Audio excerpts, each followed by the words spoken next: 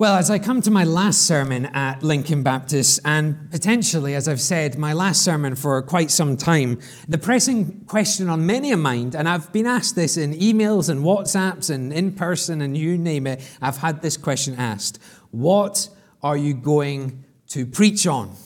And I did contemplate doing the whole of Genesis and finishing off the series, but you know me, I can only really do one verse at a time, so that was never going to happen.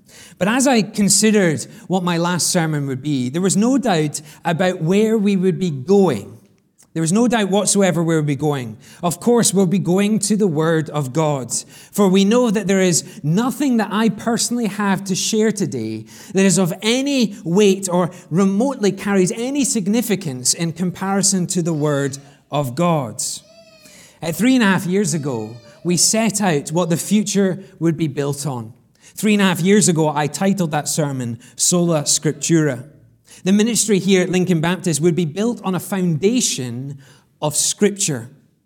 And it's this foundational truth that led us to multiple sermon series, walking through 16 books of the Bible, our longest being Mark's Gospel at 51 sermons. And further to this, in our house groups, we've delved deep into further 7 books of the Bible. That means over the last 3.5 years, based on this one phrase, Sola Scriptura, we have covered nearly a third of the Bible, and we have learned so much in those 3 years. And we're not going to depart from that foundational truth today. We are going to go to the Word of God. There's also no doubt as to the aim, the goal of this final sermon. 6 months ago, we set out the aim in all things to be sola Deo Gloria, to glory to God alone. This second foundational truth has impacted us in ways that really we could never have imagined. We've gone on a journey of outrageous generosity. Needs have been met for the glory of God. Bills have been wonderfully paid for the glory of God. And to the glory of God, our missions budget has nearly trebled in these last 3 years. We have sought to be above reproach, having no behavior, no attitude, no ministry, no member reflect anything else but God's glory. And so in this, my final sermon, not only must we go to Scripture, but we must have the sole purpose of glorifying God. And so as I reflected on these two truths that have spurred on our ministry here at Lincoln Baptist, I pondered, where to next? It won't surprise you that I was led back to the 5 solas. And it's not till the 1900s that these 5 solas were grouped together, yet they have a history dating all the way back to the Reformation in the 1500s. The 5 solas, you'll recognize some of these. Sola Scriptura, on Scripture alone. Sola Fide, by faith alone. Solus Christus, Christ alone. Sola Gratia, by grace alone. And Sola Deo Gloria, glory to God alone. And if I was to read that out again, you will notice a few things. That the first was our foundational ministry here, Sola Scriptura. And that the last, Sola Deo Gloria, was our goal here. And as traditionally set out, I wonder, did you hear what the center point was? Do you see what all the solas revolve around? Solus Christus. In Christ alone. Do you see the importance of this? For if Christ was not the center of all things, faith would be pointless. For who else or what else can you place your faith in that will guarantee an eternal resolve to your sin-sick soul? You can search the whole world and you will not find another like Christ. If Christ were not the center of all things, then it would have been by our works that we were saved, and therefore the grace of God would not even be known to us. And so with Scripture as our foundation of truth, and with our aim to glorify God today, we're going to gaze upon who takes center stage. We're going to look at what it means to be solus Christus, what it means to be in Christ alone, having our Lord and Savior lifted high above all else, our reason to live, our reason to serve, our reason to be the church at Lincoln Baptist.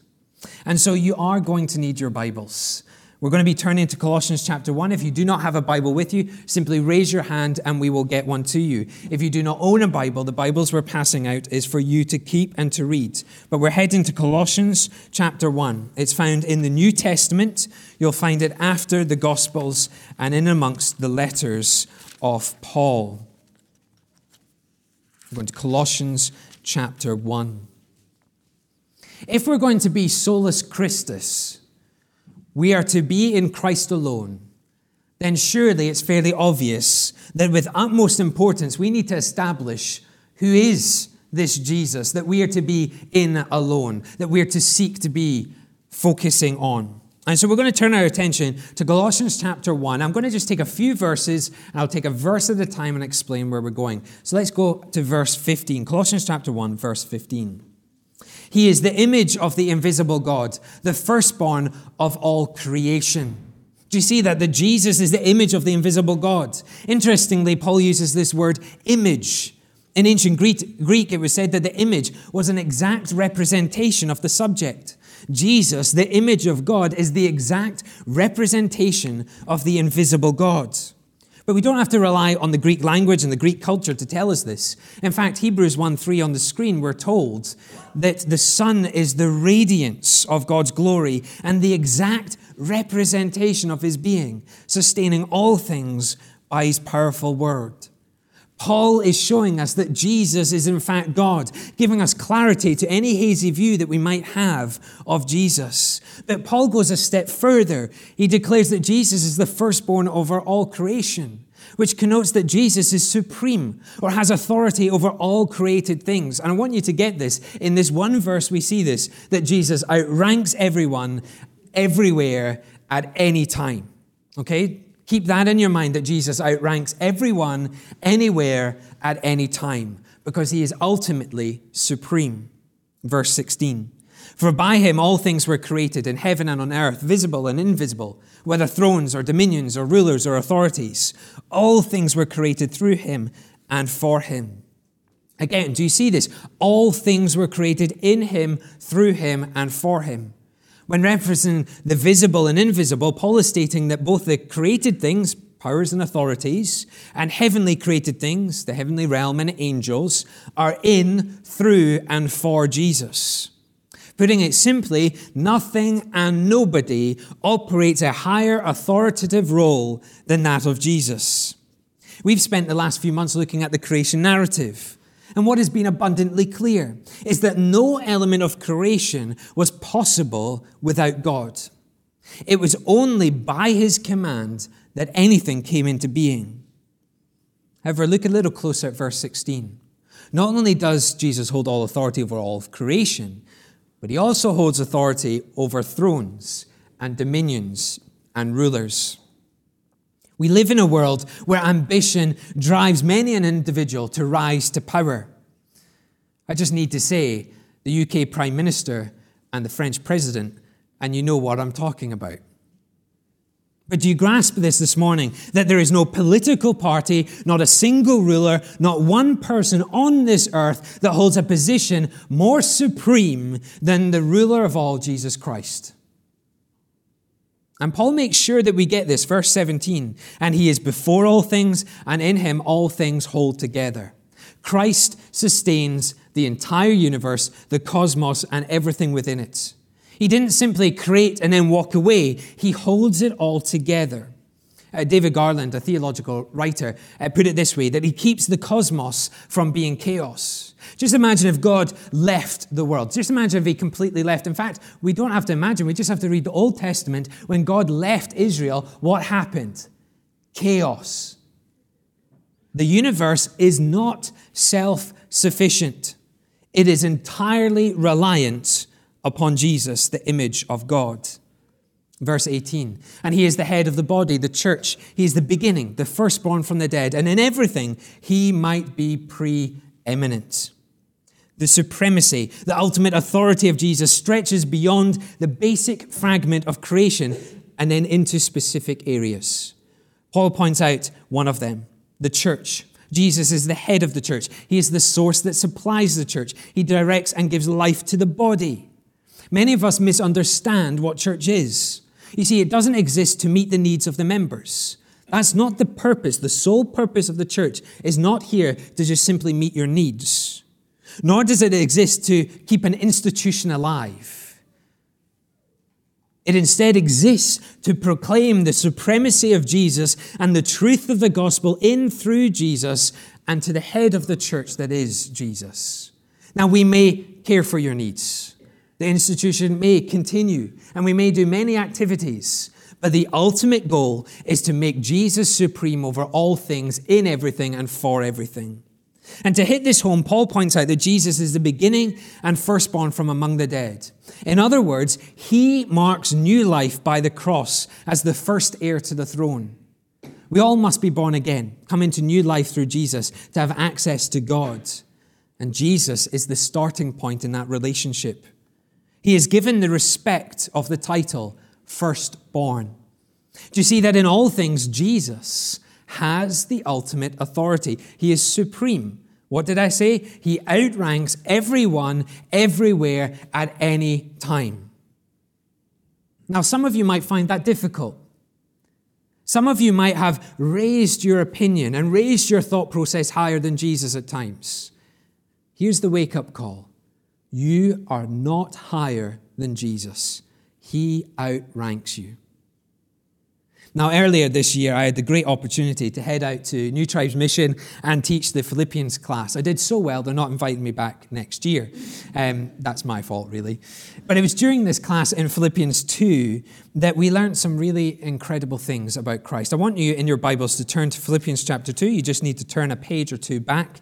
And we're going to go to Philippians chapter 2, where we see an outpouring of this Jesus who is supreme, who has authority over all, who outranks us anywhere, everywhere, and any time. And so we read Philippians. We're going to read the whole chunk. Chapter 2 from verse 5. Have this mind among yourselves, which is yours in Christ Jesus, who though he was in the form of God, did not count equality with God a thing to be grasped, but made himself nothing, taking the form of a servant, being born in the likeness of men. And being found in human form, he humbled himself by becoming obedient to the point of death, even death on a cross. Therefore God has highly exalted him and bestowed on him the name that is above every name, so that at the name of Jesus every knee should bow in heaven and on earth and under the earth, and every tongue confess that Jesus Christ is Lord, to the glory, notice that, so Deo Gloria, to the glory of God the Father. This Jesus laid his rights down for the good of mankind and the salvation plan of God the Father. One commentator wrote that Jesus won the hearts of men not by blasting them with power, but by showing them a love they couldn't resist. Do you get that? That Jesus, who outranks anyone, everywhere, at any time, who has supreme authority, who can do as he pleases, who can command anything, doesn't blast you with power. He comes in the humblest way possible. Jesus appealed to us in love by laying down his life, the humblest act of all, to give someone your life.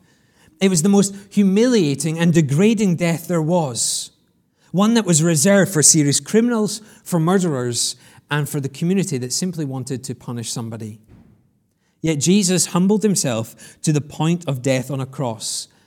And then Jesus was rewarded by the Father. He was highly exalted. No, this isn't just praise. You go along to your child, well done, you did a good job. This wasn't the Father going, well done, Jesus, good job. It wasn't just a word of praise. This was high exaltation. His name would be above all other names. It was the name of Jesus that would be lifted high. For generations, for centuries, for millennia, it would be the name of Jesus and the sacrifice that would be spoken about. It would be Jesus that would have all authority. But notice, to God's glory. He lifts Jesus from the humble position of death on a cross to be seated once again on the throne in heaven to God's glory. God is glorified in the humility and the exalting of Jesus. And notice, after the great humility of Jesus, notice this, every single person would be humbled before him. They're going to take a brand new position. And this is something I think we forget. that we declare, we've got the position on the throne of Christ. We have the victory. Look at the position we hold. But look at the position in Scripture. On their knees before Jesus. You're either going to be judged as unworthy because you have rejected Christ, or you will be exalted in great glorification and bow the knee in worship and adoration. Don't confuse. It's not you that sits on the throne. It is Jesus that sits on the throne. We're on our knees before it. Folks, this is Jesus. So if we're to be in Christ alone, we need to know this Jesus. This is the one who sits at the center point of all things, the one that everything hangs upon.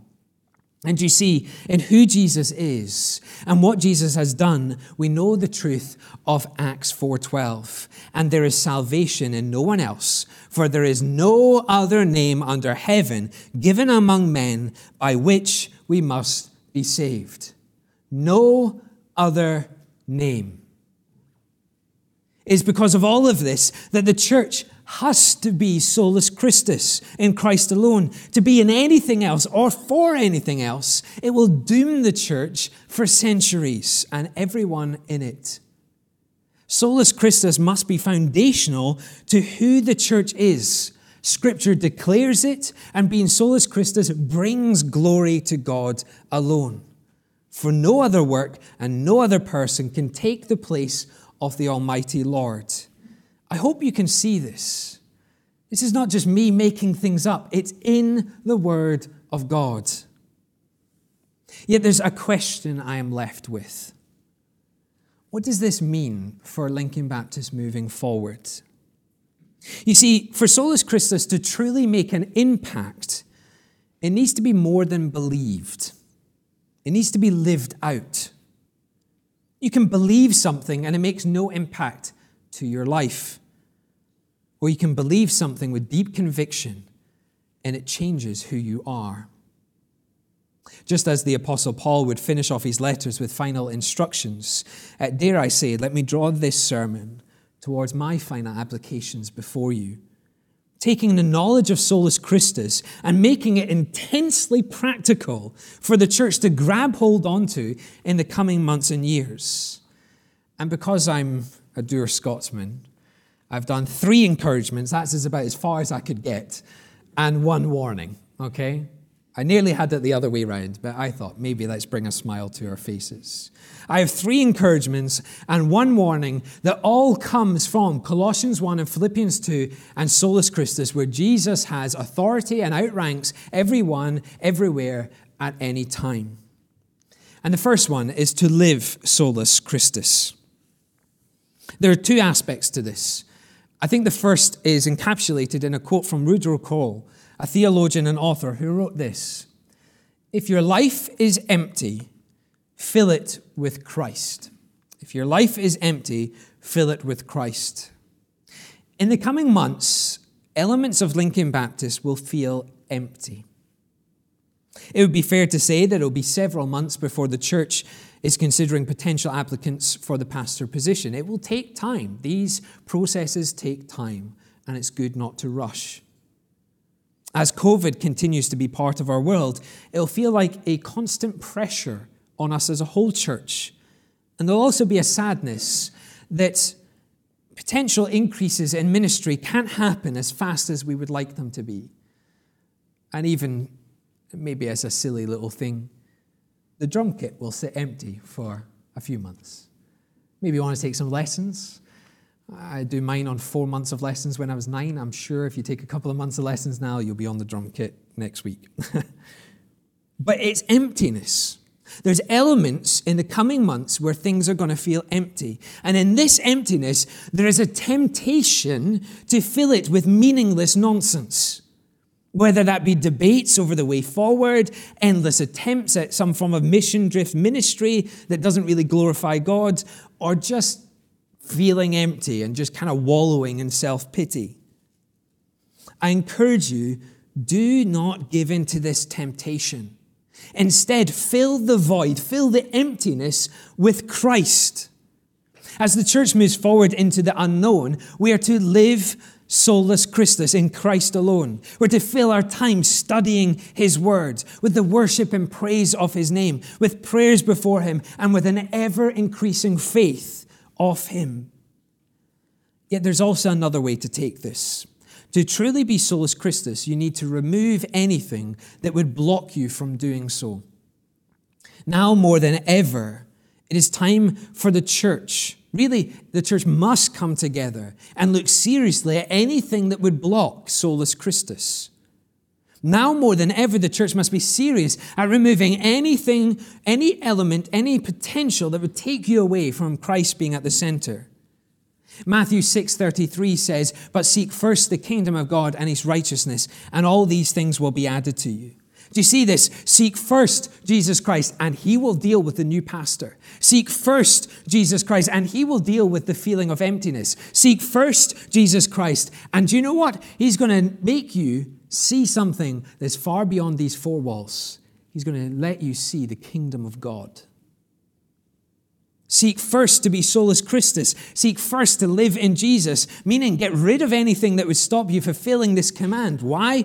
Because when you fill the emptiness with anything else, you are taken away from Jesus. And so my first encouragement is fill the emptiness with Christ and remove the clutter so that Christ will reign.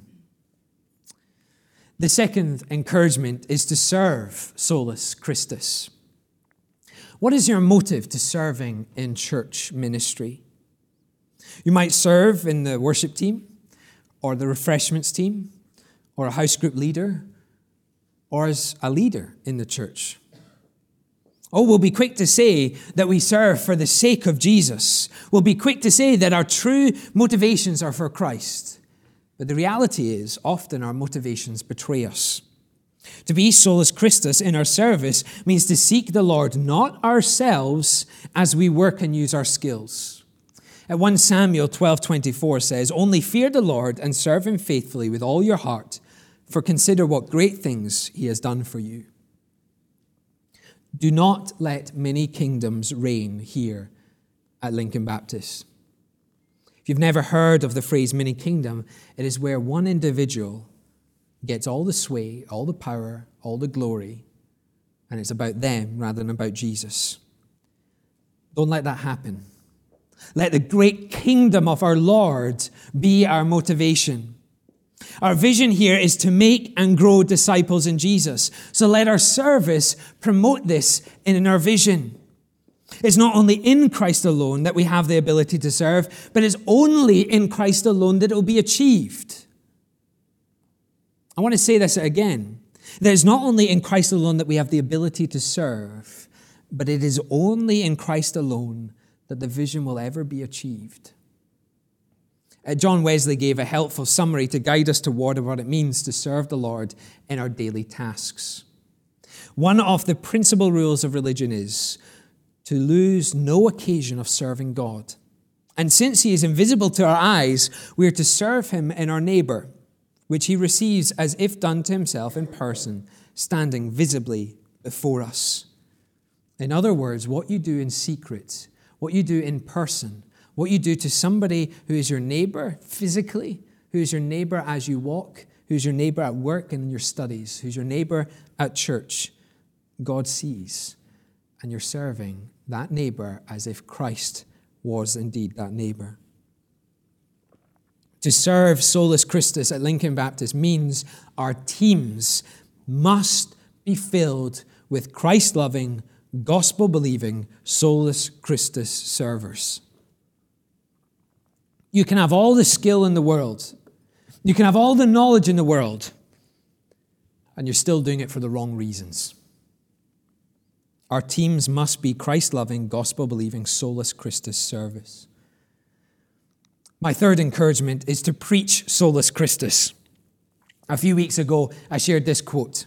"Give me 100 preachers who fear nothing but sin and desire nothing but God, and I care not whether they be clergymen or laymen. They alone will shake the gates of hell and set up the kingdom of heaven upon earth." What a wonderful rally cry for the preachers of God's word. In the coming months, the church will be blessed by our visiting preachers and our preaching class. As a church, place a great expectation on those preachers. I'm going to say that again so you really grasp this. Place a great expectation on those preachers. If they do not preach Christ, do not have them in the pulpit. If they do not believe with deep conviction in the gospel, let them nowhere near this lectern. And if they do not desire God to be glorified alone, ensure they are never given a mic.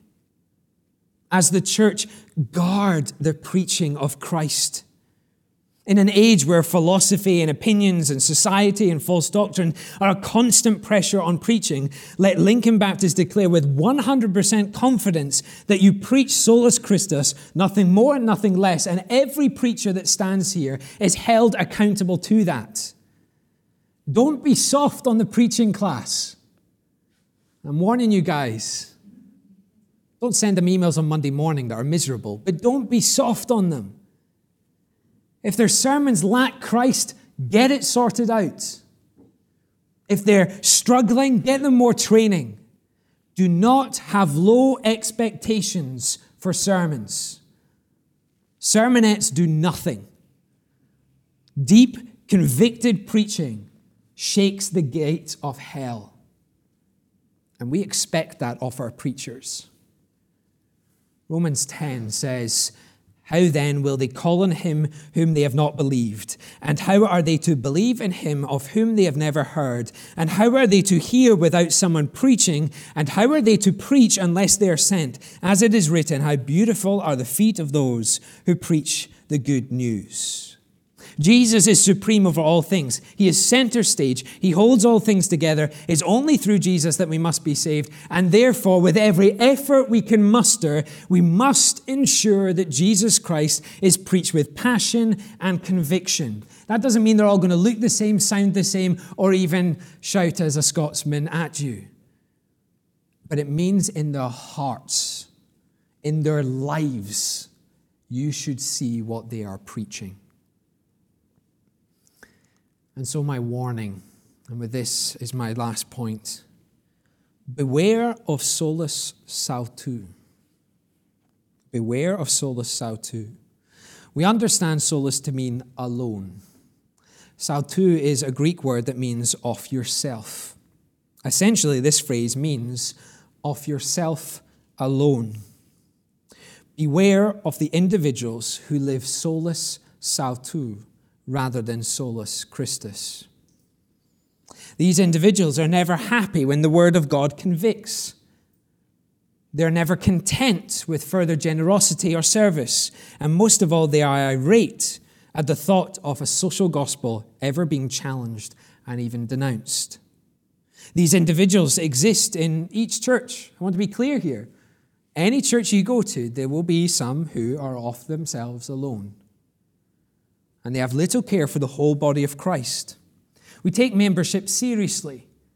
If everyone becomes a member and they're solus sautu, what's the point in membership? You're just all out for yourselves. Membership is saying we're solus Christus and we're in it together. These solus sautu are conspicuous by their absence at communion, at members' meetings, and even a Sunday morning service. They lurk in the background, spreading rumors, causing murmuring. They wait for their moment to pounce to achieve a self-seeking agenda. They're not known for reading and meditating on the Word of God. They make excuses as to why they cannot devote attention to Scripture.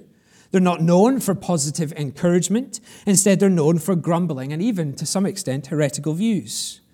These individuals are solus sautu. They want what they want, and they'll take down anyone that gets in their way. Now, there's two things I want to say about this. First, as an individual, as a pastor, beware of those who are solus sautu. They may already be amongst you. They may be joining. They may be returning. Be always on guard. And some of you are sitting there going, how dare he say these things from the pulpit? Well, let me say this. God got there before me. Jude, a wonderful letter that warns us of many things. And in Jude we read these words about those who are solus sautu. These are hidden reefs at your love feasts, as they feast with you without fear. Shepherds feeding themselves, waterless clouds swept along by the winds, fruitless trees in the late autumn, twice dead, uprooted, wild waves of the sea casting up foam of their own shame, wandering stars for whom the gloom of utter darkness has been reserved forever. You can shout at me as the messenger, but I guarantee you cannot challenge these words, the word of God that is entirely true for eternity. We are warned in Jude. Beware of those who are waterless clouds, who look like they're bringing promise, but bring absolutely nothing. And you know, wonderfully, Jude gives us the antidote to such behaviors. He gives us the means by which we remain solus Christus. But you, beloved, the church, building yourselves up in your most holy faith and praying in the Holy Spirit, keep yourselves in the love of God, waiting for the mercy of our Lord Jesus Christ that leads to eternal life. How do you beware of solus autu? You don't go around pointing fingers at people. You say, I am Christ and Christ alone. I am solus Christus. I grow in my faith from him. I develop my faith in him. I have great expectations on the preachers. I read my word every day. I worship my Lord every day. I pray before him every day. And that is how I protect myself from solus autu. But as a church membership, that only works when you do it together. We are just about a few weeks away from the end of our daily reading program. In fact, I've actually just recorded yesterday the final one of the year. That's a little bit weird to record it 25 days in advance, but I've just finally recorded the last one. And in it, I say, do not finish your reading on the last day of this year and then be so arrogant to not pick up the Bible the next day. You don't know everything. We've done this program, 5-6 years, Miriam and I? Every year we find something new. Every year I look at it and go, how did I miss that? And so I come to the end of my final sermon here. What more is there for me to say than these simple 3 phrases? 3 phrases that should be the backbone of the church. 3 phrases that will protect you, that will keep you, and that will spur you on when you feel empty. 3 phrases that will bring immense opportunity for the gospel, dealing blow after blow after blow to the devil. And 3 phrases that will ensure that Christ will reign forevermore. Sola Scriptura, on Scripture alone. Sola Deo Gloria, to the glory of God alone, and all possible because of solus Christus, in Christ alone. I'm going to pray. If we could organize for the junior church to come back in, please. Let us pray. How wonderful it is, Father, that I may not preach from this lectern again, but the word of God never fades. The word of God never leaves. The word of God is never silent. What a wonderful privilege it has been, Father, to serve you in just this small way. Father, we pray with great expectation that the preachers that come after me, Barnabas being first next week, that, Father, they would open your word, they would be captivated by it, and they would teach it with conviction. Father, I pray for the saints here at Lincoln Baptist. Father, I do indeed pray there will be a case that tomorrow morning they wake up and it's not emptiness. It is not when's the next pastor going to come. It is not my agenda. It is not what now. But it's solus Christus. Today, tomorrow, every day. And Father, I pray that as I watch from far afield, that as Paul writes to Philemon, that he can look upon with great thanksgiving because he knows a saint is loving. When Paul writes in Philippians, when he looks upon them far away and he sees a whole church and he's filled with thanksgivings because he knows they are Christ-centered. Father, let this church not be a Galatian church. Let the phrase not be what tripped you up, but let the phrase be, wow, solus Christus really is quite incredible. And so, Father, we pray this entirely in your name. Amen.